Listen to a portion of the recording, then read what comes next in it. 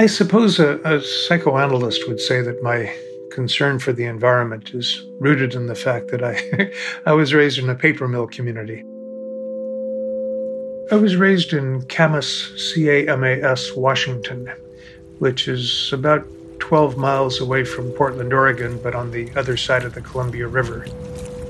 It's a small town. It was then under 5,000 people, and essentially everyone in the town was either employed by the paper mill or they were selling groceries or being doctors or lawyers or pharmacists to people who worked in the paper mill. So it was, in a very real sense, a mill town. The only image that anybody had of Camas was the place where the stink comes from. But that was viewed by all of the families that I knew as the smell of prosperity. That's the smell of progress. The smokestack set out unfiltered sulfur dioxide and hydrogen sulfide. The hydrogen sulfide smelled like rotten eggs. The sulfur dioxide had an acrid, very, very sharp thing, both of which, if they're mixed with rain, turn into acids. And since this was in southwest Washington, it mixed with rain virtually every day. A hazy mist that is sort of constantly there and would accumulate on surfaces and corrode them. It pitted the roofs of cars, destroyed the roofs of houses, and gave everybody sore throats. People were buying cars, and within 6 months, a year, the finishes on the cars were destroyed, and they were starting to mottle and rust. And the mill, rather than cleaning up the air, it installed a car wash at the exit of the parking lots. So that whenever you left the mill, your car would go through this spray that would spray off the accumulated sulfur dioxide and hydrogen sulfide. And there was a small slough near the mill, and every now and then you'd go down past the Columbia Slough, and there'd be a few hundred dead fish just floating in the water. If you haven't experienced anything else, what you're experiencing is simply normalcy. I'm Dennis Hayes. I'm president of the Bullet Foundation, an environmental philanthropy located in Seattle, and have been the chair of EarthDay.org for about as long as it has existed. Back in the 1950s, when Dennis was growing up, there were hardly any air or water pollution controls because, well, no one was paying that much attention to the environment. You were just doing your job, collecting your paycheck, going home, and moving on with life. If you put the mill into question, you put your paycheck into question. So you didn't. And that was the story, not just in Dennis's hometown, but in places across the country. We were the most prosperous country in the world, and as a consequence, the most polluted. If you visit American City, you will find it very pretty. Just two things of which you must beware. Don't drink the water and don't breathe the air. All towns had various kinds of environmental insults that they were predicting, and not just towns, but cities and communities and rural areas. We didn't think of it as being anything special, and in fact, it wasn't anything special. They're drinking the water and breathing the air. All of which raised the obvious question, isn't it possible to make paper without destroying the planet? An obvious question now, but one that only occurred to Dennis years after he moved away from that mill town. Around the same time, a lot of other people were also starting to wonder if all that pollution, all that progress, might be doing some long-term damage. What we were doing to our lungs, what we're doing to our eyes, what we're doing to our property. And I think all of that probably is where the seeds of environmentalism were planted. As the public began to ask these questions, Dennis Hayes led a team of people who were determined to start an event that they hoped would start a movement that would capture the minds of the nation and change the course of environmental action in this country forever. There was some kind of magic, actually, to the name Earth Day. It turns out, now that it's gone international 30 years ago, Earth Day translates well into seemingly every language on the planet. And when you say it, there's something about it that people just found very appealing to be part of that. I'm Rand Abdel Fattah. And I'm Ramteen Arablouei. Earth Day has become something a lot of us take for granted and almost ignore. One day out of the year, we're asked to remember the Earth, the thing we live on, that surrounds us, that feeds us. One day. And yet, it's really hard to describe what it is and what it's done for our society. But like so many other days, the backstory is one of idealism, challenging societal norms, and pushing for radical change. Not just a recycling program or a day to clean up your local parks, Earth Day was supposed to be about changing things fundamentally, down to the way our entire economy functions. So on this episode of Throughline from NPR, we're looking at how Earth Day was born and what came next.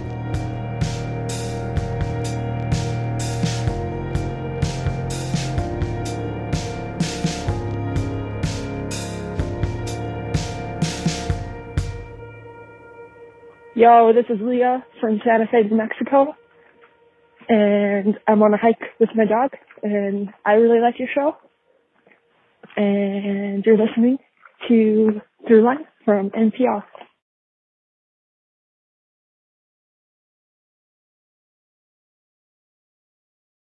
Part 1. The Rot. Here we are. You should be able to see the mountains. You should be able to see our beautiful city, but you can't see anything. The scientists were saying that if you were breathing in Los Angeles, it was the equivalent of smoking 2 packs of cigarettes a day. The sun was a color I had never seen it because there was so much particulate matter in the air, so much smog.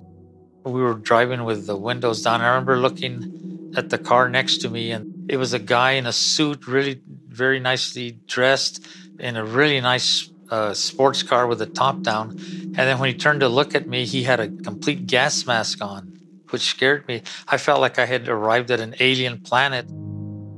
To see that people who lived there were having to revert to using gas masks as a way to, stay alive was a complete shock to me.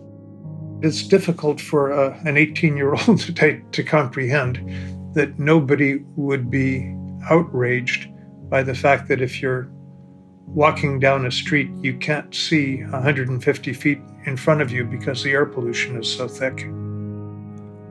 All this pollution really started during World War II, when there was a huge industrial boom in the U.S. When you are facing an existential threat like Hitler, you don't stop and worry about air pollution or water pollution. And we created this mentality that we were going to be driving aggressively ahead. And the champions of industry became sort of American heroes.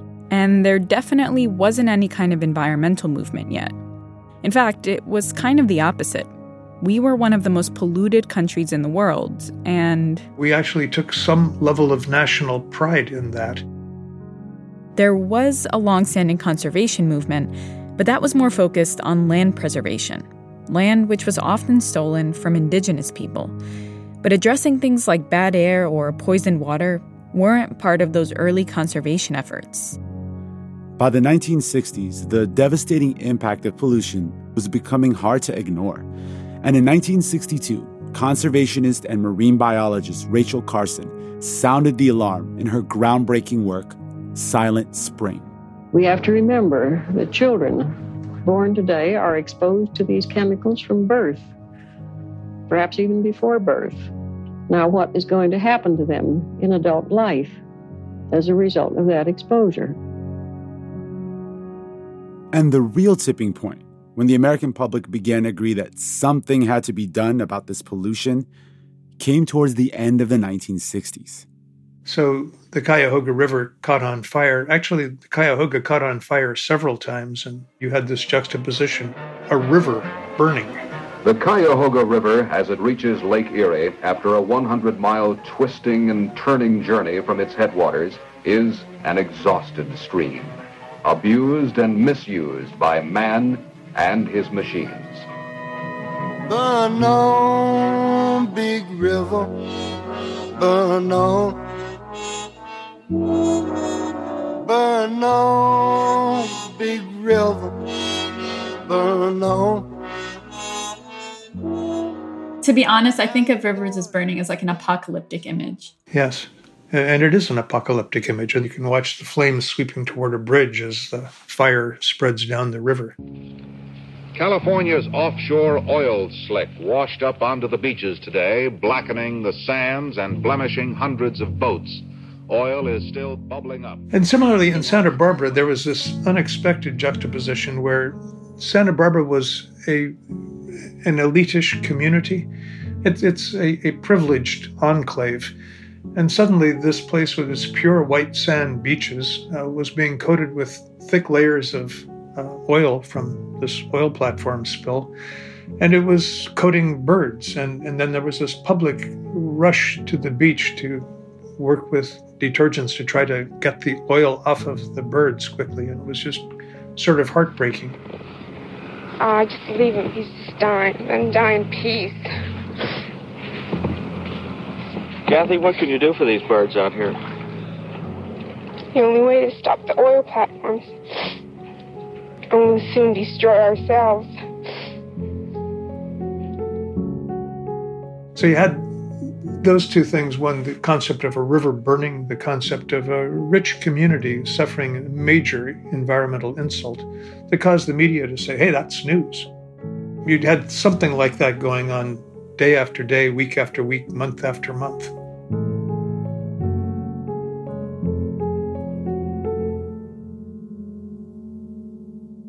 I'm curious, during all of this, where were you? I was the first person in my family to go to college. Neither of my parents graduated from high school. And I became enormously depressed, almost a level of existential despair after about my sophomore year. I had not thought too much about big issues. I took a lot of things about my country, its politics, my religion, sort of on faith. And college did exactly what it's supposed to do. It kind of shredded all of the assumptions that I had and caused me to question everything. So I took off and went hitchhiking around the world for 3 years, which, trust me, is a whole lot more romantic to look back upon than it is to actually experience it.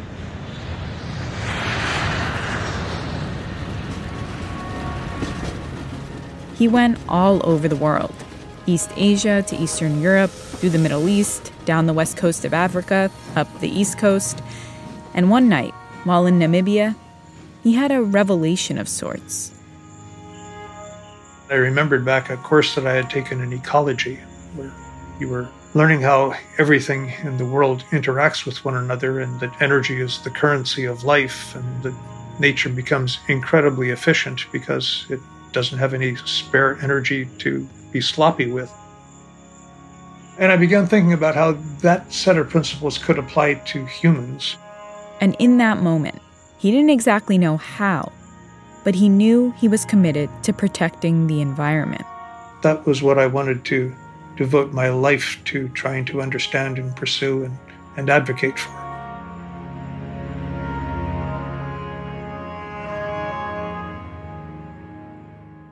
So then you came back to the U.S. and was there already a movement? Did you just plug into it? There was no environmental movement, though there were all of these threads that later became the environmental movement. But I was much more involved in the anti-war movement when I came back. And we had a rising counterculture, the rise of hippies and Haight-Ashbury and Woodstock. And all of that turmoil on various fronts just sort of loosened the rules and caused people to step back and evaluate everything. What joy is there in life? Life is and should be ecstasy. Being alive should be a joy, and it's a drag. Those of us dealing with the environment, we're thinking of this as an opportunity for a fundamental, long-lasting change in the nature of the American economy and American society. We're breaking away from the standard American syndrome of use up as much as you possibly can. It's a very Tolstoyan kind of thing of what does a man need, Not very much, really. As we began to talk about resource scarcity and about the accumulation of trash, it quite naturally raised the question, well, isn't it kind of stupid to to pull minerals from mines, spend an enormous amount of money and energy to refine them, use them once, perhaps briefly, and send them to a dump. What we ought to be doing is creating what we would now call a circular society and begin to have these things used and reused and even designed to be reused. But my real introduction to movement environmentalism began the fall of 1969. Senator Gaylord Nelson, Wisconsin's great conservation senator, Gaylord Nelson. Gaylord was an ardent environmentalist. He cared deeply about conservation issues as well as urban environmental issues. Thanks to Senator Nelson, the beautiful St. Croix River in northwestern Wisconsin, with towering bluffs and clear, cool water, is going to be saved from the pollution and commercialization which have spoiled most of America's great rivers. Came from a state, Wisconsin, at that point, which was a pretty progressive state.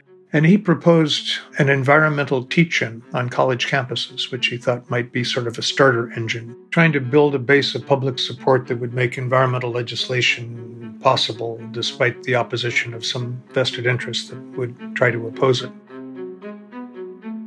By this point, Dennis had finished college and enrolled in a graduate program at Harvard. So I flew down to Washington, D.C. and got a 15-minute interview with Senator Nelson, hoping to get the charter to go back and organize Harvard. And the 15-minute interview turned into a couple of hours. And it became pretty clear pretty swiftly that there wasn't anything there except the germ of an idea and a guy that had given a whole bunch of speeches saying this really ought to happen. And what did he want to call it? Oh, the National Environmental Teach-In. Oh, that's a mouthful. Yes. Well, in fact, that's what he did keep calling it all the way through April 22nd. After that meeting, Dennis flew back to campus and began making lists of people that I ought to contact around Boston, at MIT, at Boston University, at Tufts, and all of the other schools. But a couple of days later, he got a call. Completely unexpected. From Senator Nelson's chief of staff. Saying, would you consider dropping out and coming down to organize the United States? Certainly the most rapid promotion of my life.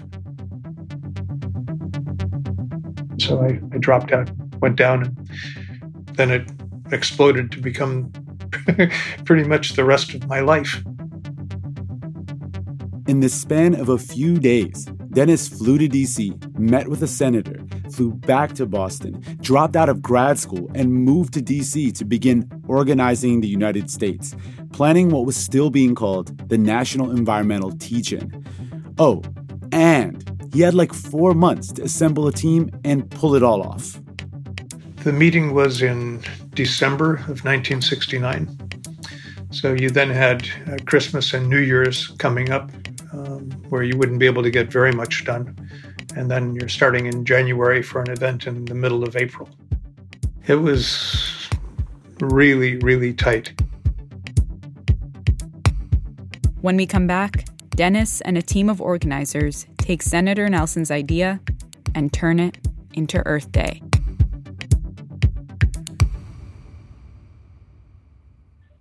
Hi, this is Barbara from Ocoee, Florida.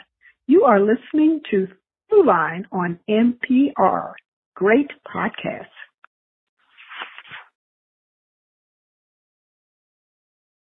This message comes from NPR sponsor Capital One. Ready for a new ride, but not sure where to start? Try the tool designed to make car shopping and financing easier. With Capital One Auto Navigator, you can find a car and get pre-qualified instantly. Then see your real rate and monthly payment without impacting your credit score. It's so simple, you might feel like you're taking the easy way out. That's because you are. Capital One. What's in your wallet? Terms and conditions apply. Find out more at CapitalOne.com/autonavigator. Part 2. Made for TV.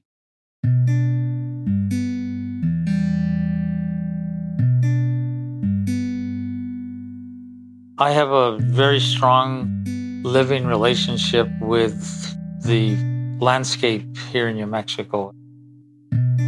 It helped raise me when I was a youth, and I spent almost all my free time in open space that was owned by a neighboring pueblo, the reservation. They had a reservation and they had lots of land and they kept it undeveloped. I talk about it as my tierra sagrada, my sacred place, my sacred earth, because it was so important and vital in raising me and made me a child of the earth. This is Arturo Sandoval. I am the founding director of a small nonprofit based in New Mexico that works with indigenous and Mexicano Chicano communities to create healthy environments on multiple fronts. And I am a longtime Chicano civil rights activist, and I've been at this work for about 55 years now.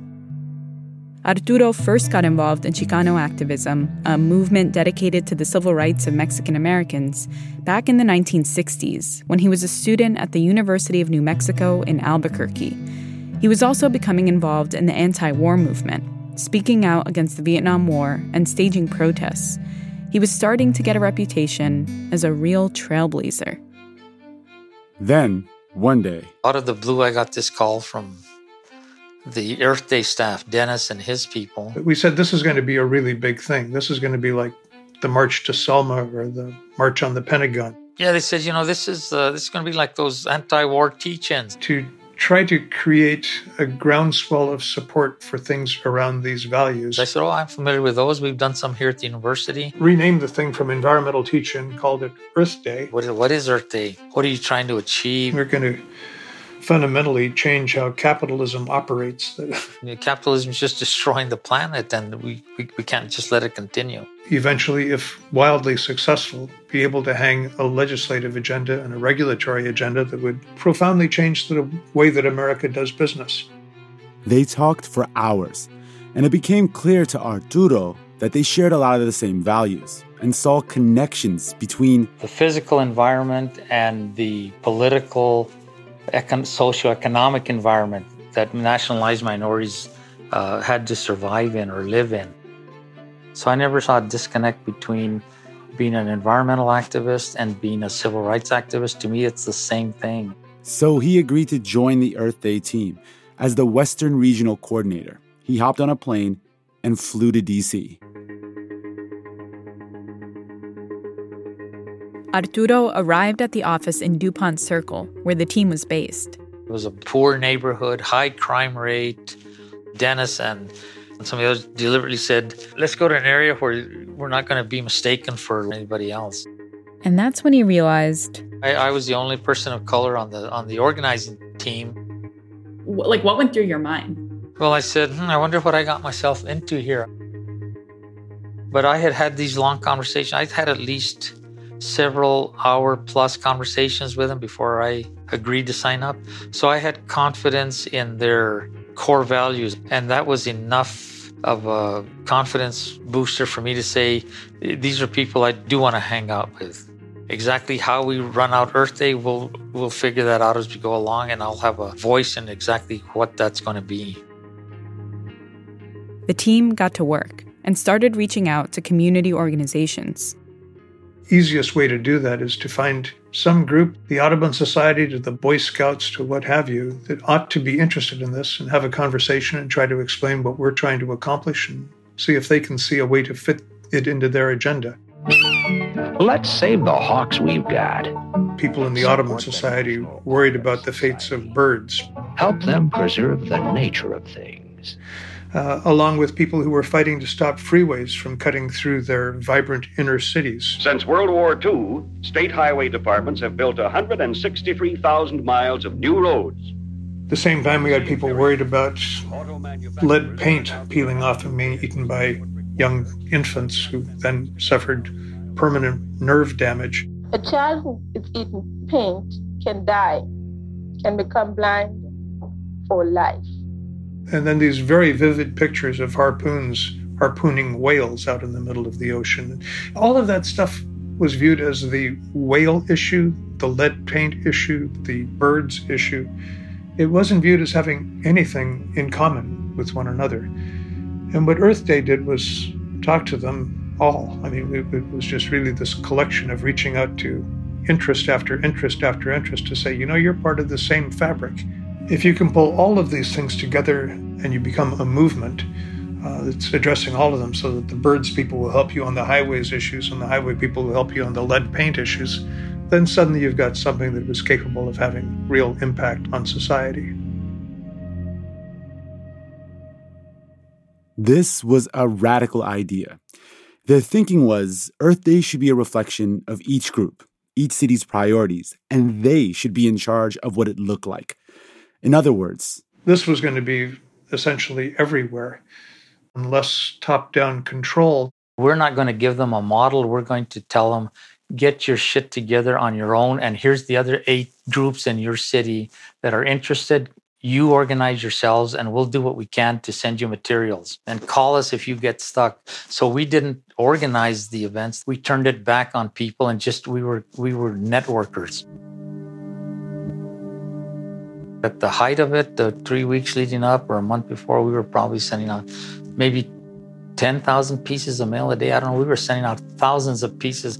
I spent 18 hours a day just taking calls, returning calls, making calls, because our only organizing tools were the dial phone and mail.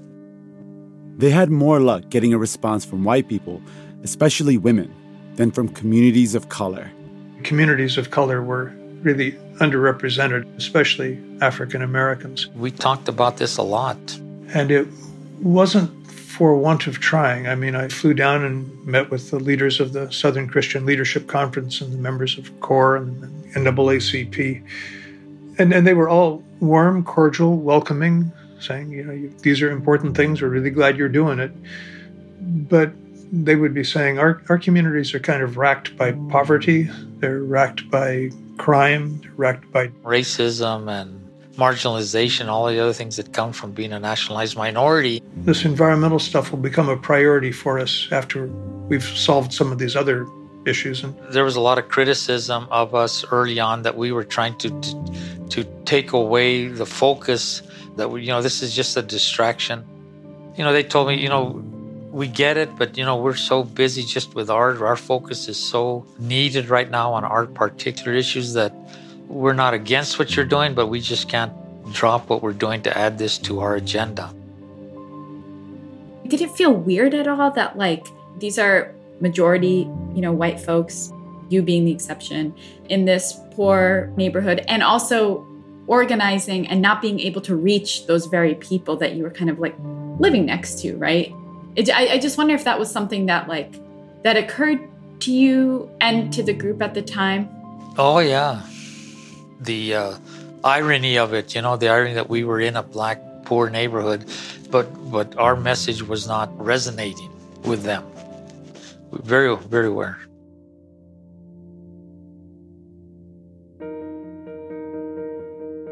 As the big day neared, the team braced themselves. They had no idea exactly how many people would turn out, which kind of worked in their favor, because most politicians, Republican and Democrat, kind of just thought it was going to be a day of a bunch of hippies hugging trees. Candidly, nobody took us seriously enough to oppose it. Nobody really knew where it was going and what its ultimate impact would be. Still, Dennis and his team were media savvy. They understood that the success of this event hinged on whether people were watching it. And they learned from other movements of the 60s how to create a made-for-TV moment. We were the brokers for the media, so we connected the media to the hottest events that they thought would be good for visuals. The major news networks were ready. April 22nd, 1970 would be a day unlike anything anyone had seen before.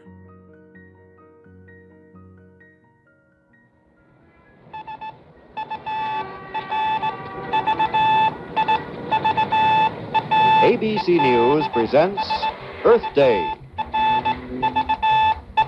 an SOS for survival. This is a CBS News special, Earth Day. Earth Day demonstrations began in practically every city and town in the United States this morning, the first massive nationwide protest against the pollution of the environment. Got up before dawn and walked down to the mall in Washington, D.C. for the sunrise ceremony with the Native American chiefs. It was from Washington that 25-year-old Dennis Hayes started to organize this nationwide thing. We are systematically destroying our land, our streams, and our seas. And then basically the day just exploded with a series of speeches and interviews. The trash, the carbon monoxide, the junk. Who suffers most from it if it is not the poor? It makes one think that the whole world would be better off if man hadn't been invented. This has got to come to a halt.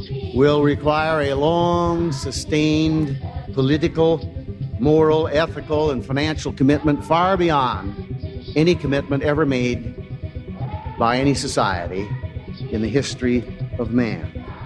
Are we able? Yes. Are we willing? That's the unanswered question. Demonstrators were predominantly young, predominantly white, predominantly anti-Nixon. I was back in Albuquerque. They gathered here in an atmosphere of fiesta, many of them dressed in native folk costumes and listening to a strolling mariachi band. Mariachis on horses, and I had a mariachi band, and very Mexican. I had the Mexican flag going. I had the U.S. flag going. I had a lot of kids. I had families. And they were all Mexicans and Chicanos. And I just thought it was very visual because that's what TV likes.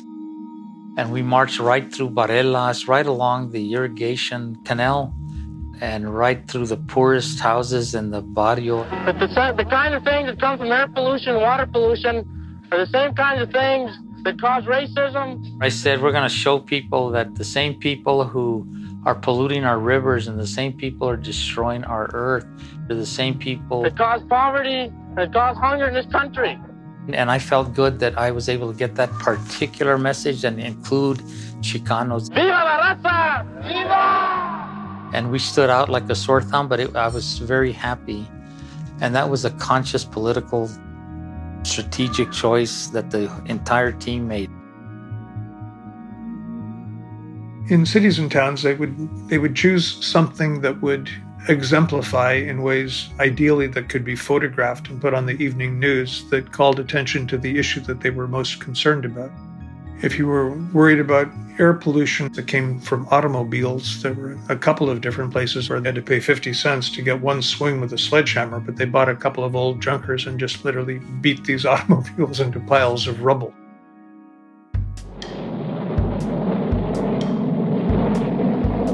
Earth Day in Boston was not altogether tranquil, as demonstrators focused on Logan Airport. And at the University of St. Louis, students gave up their noon hour to a litter pickup march. Now some young people in Miami are sounding a warning. And New York was just this profoundly moving experience for me. Looking out over a crowd and not being able to see the edge of it. It's like spread out like the ocean, farther than the eye can see.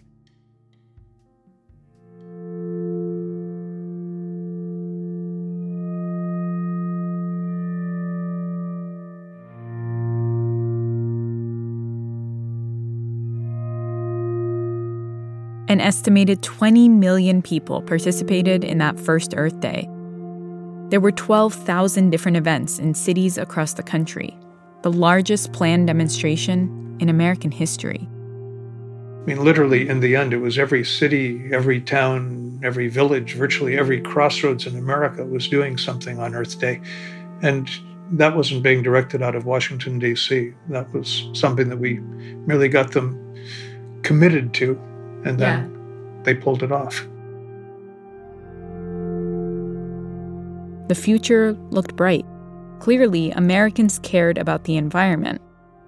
The question was, okay, that is a great accomplishment, but now have we succeeded in weaving all of these different strands into this fabric of modern environmentalism? And can we have some political clout that's growing out of it? And is there a chance that we have really launched a brand new movement that will be capable of reshaping the society in profound ways? Immediately after Earth Day, when I finally got 12 or 15 hours of sleep and woke up and read through some of the collected newspapers, I began to think that this really was going to be coming together. And then when President Nixon invaded Cambodia, literally, it was just like a sucker punch. This is Julian Barber from Washington, D.C., reporting on President Nixon's Cambodian decision, which has been a subject of controversy in this country and abroad. A week after Earth Day, Richard Nixon invaded Cambodia. And a few days after that, the National Guard shot students at Kent State. When you do have a situation of a crowd throwing rocks, and the National Guard is called in, there is always the chance that it will escalate into the kind of a tragedy that happened at Kent State. And the whole nation kind of forgot the environment for a bit. So we then had to figure out, okay, well, what are we going to do to resuscitate this? When we come back, a plan to get Earth Day back in the spotlight and take it to the halls of Congress.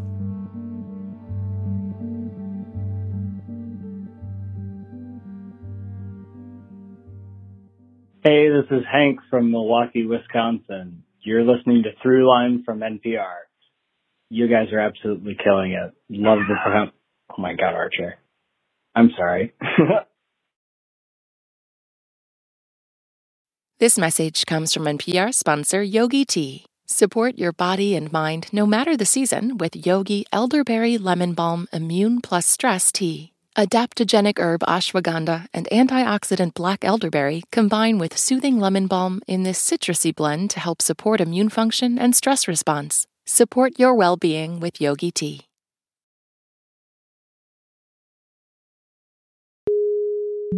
Part 3. Inch by Inch.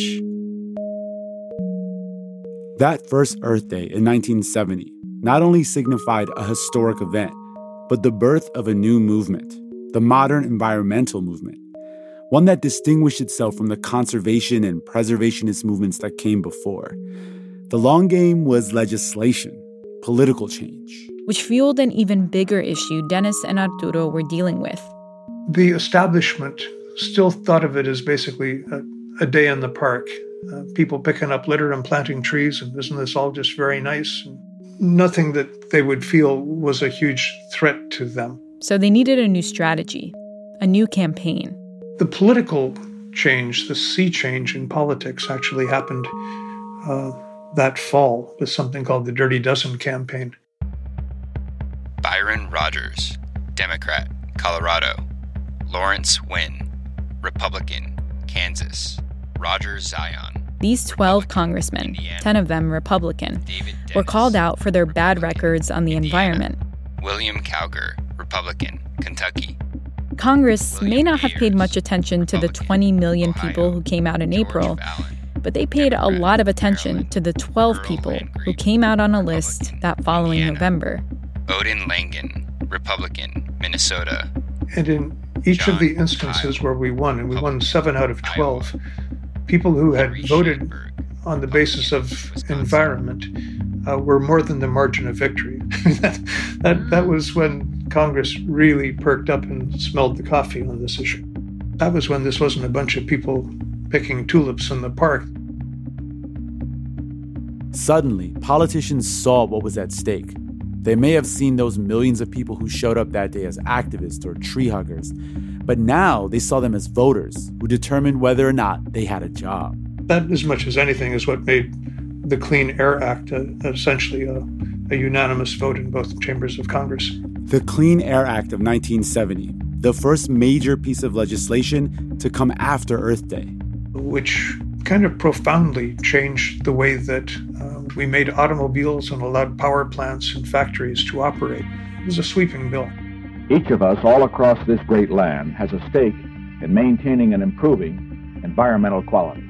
And a bunch of other bills followed. The Clean Water Act, the Safe Drinking Water Act, the Protection of Wildlife, the Endangered Species Act, the Wise Use of Our Land, the Marine Mammal Protection Act, parks for all to enjoy, the National Forest Management Act, the Resource and Conservation Recovery Act. These are part of the birthright of every American. Let's remember, most of this happened under Richard Nixon. He wasn't much of an environmentalist, though, but he was a politician. He did recognize what happened on Earth Day, and he did, with an executive order, create the Environmental Protection Agency, which was really bold and has been enormously important over time. The time has come for man to make his peace with nature.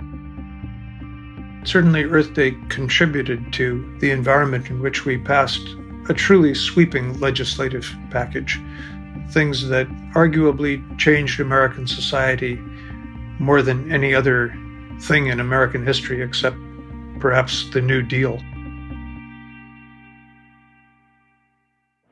It's clear that the true problems of our nation are much deeper than gasoline lines or energy shortages, deeper even than inflation or recession.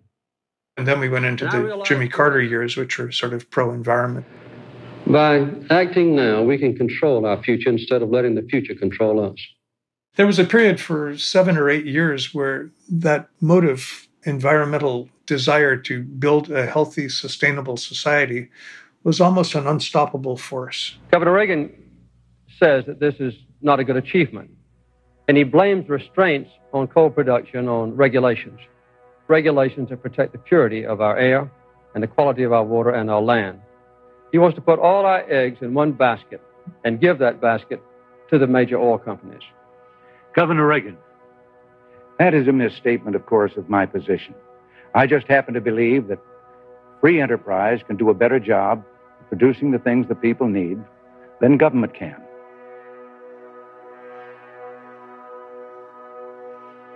What happened that really crystallized an anti-environmental sentiment, built an industrial base for it, and aligned the Republican Party with it, was the Reagan administration. With our modern technology, yes, we can burn our coal within the limits of the Clean Air Act. I think as technology improves, we'll be able to do even better with that. We brought in a guy named James Watt to be the Secretary of Interior. I think we ought to be tough. I like the concept. You liberals like to accuse me wanting hanging judges. I do. You do. I want tough laws. Ann Gorsuch, the mother of our recent Supreme Court Justice, to be the head of the EPA. And they were both anti-environmental zealots, and it really polarized the country around environmental issues. So it sounds like that was when the glow, right? There's like an afterglow after Earth Day where a lot of this legislation is passed. It sounds like around the time Reagan comes in, that glow begins to wane. Yes, if anything, it's really quite an understatement. The glow started to wane. It's that it was a very solid repudiation of it. You know, I wouldn't go so far as to say they embraced environmental devastation, but they were kind of indifferent to it. The Republican Party became extremely anti-regulatory, and any kind of regulation of anything. Rolling back environmental protections was an important part of Reagan's larger agenda to privatize and deregulate the country. There was a growing concern among American industries that all these regulations were going to hurt their bottom line and threaten American progress. And for better or worse, environmental issues were associated with progressive values and with regulatory mechanisms. And so they came after it. Plus, environmentalism was beginning to be seen more and more as an issue of poor communities and communities of color, improving the quality of cities, especially for Black and brown people. And as the memory of rivers on fire and smog-filled cities faded, the environment became as polarizing a topic as any.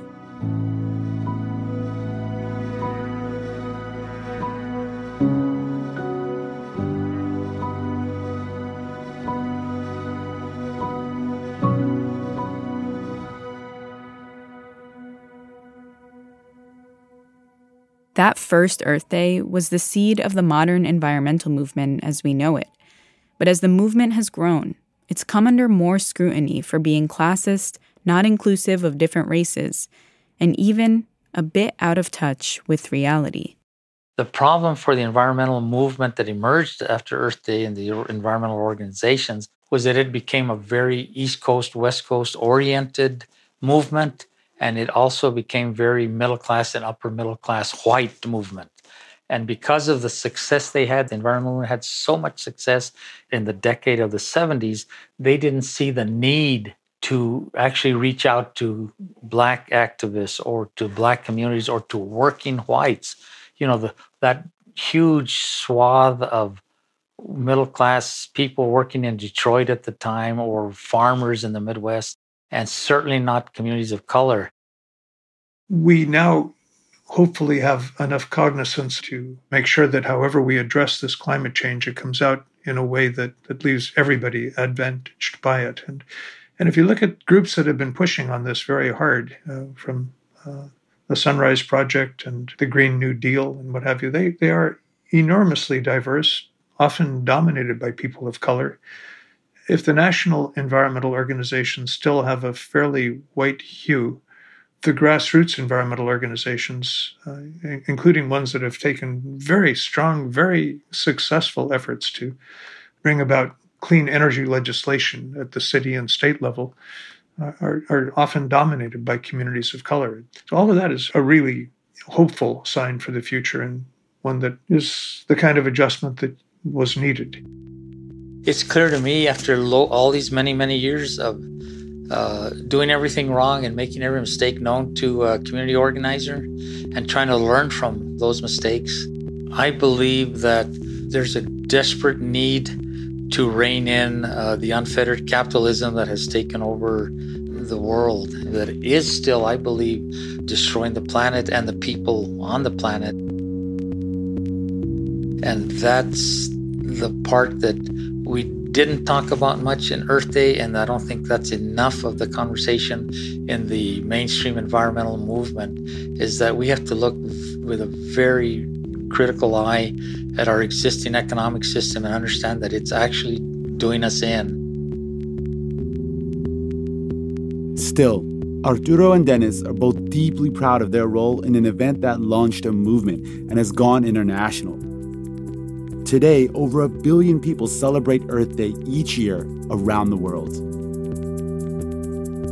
I guess the hopes that we had at that time was that this was going to be really transformational for the whole nation, and we would become not just the industrial leader of the world, but one that would show the world how to build a circular economy that is healthy and prosperous and run off of renewable energy, and to do that all in a super efficient way.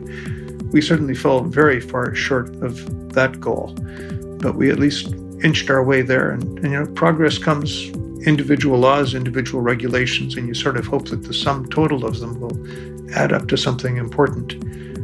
And in this case, I think the sum total really did fundamentally transform the nation.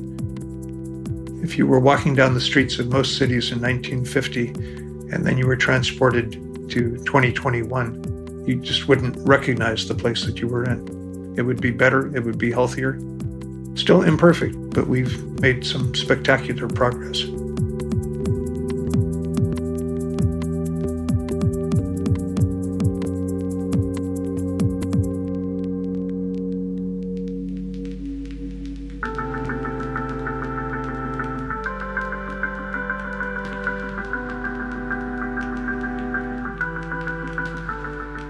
That's it for this week's show. I'm Rand Abdel-Fattah. I'm Ramteen Arablouei, and you've been listening to Throughline from NPR. This episode was produced by me. And me and Jamie York, Lawrence Wu, Lane Kaplan-Levinson, Julie Kane, Victor Ives, Parth Shah. Fact-checking for this episode was done by Kevin Vogel. Thank you to Yolanda Sanguini and Anya Grunman. Our music was composed by Ramteen and his band Drop Electric, which includes Naveed Marvi, Sho Fujiwara, Anya Mizani. If you have an idea or like something you've heard on the show, email us at throughline@npr.org or hit us up on Twitter at throughlinenpr. Thanks for listening.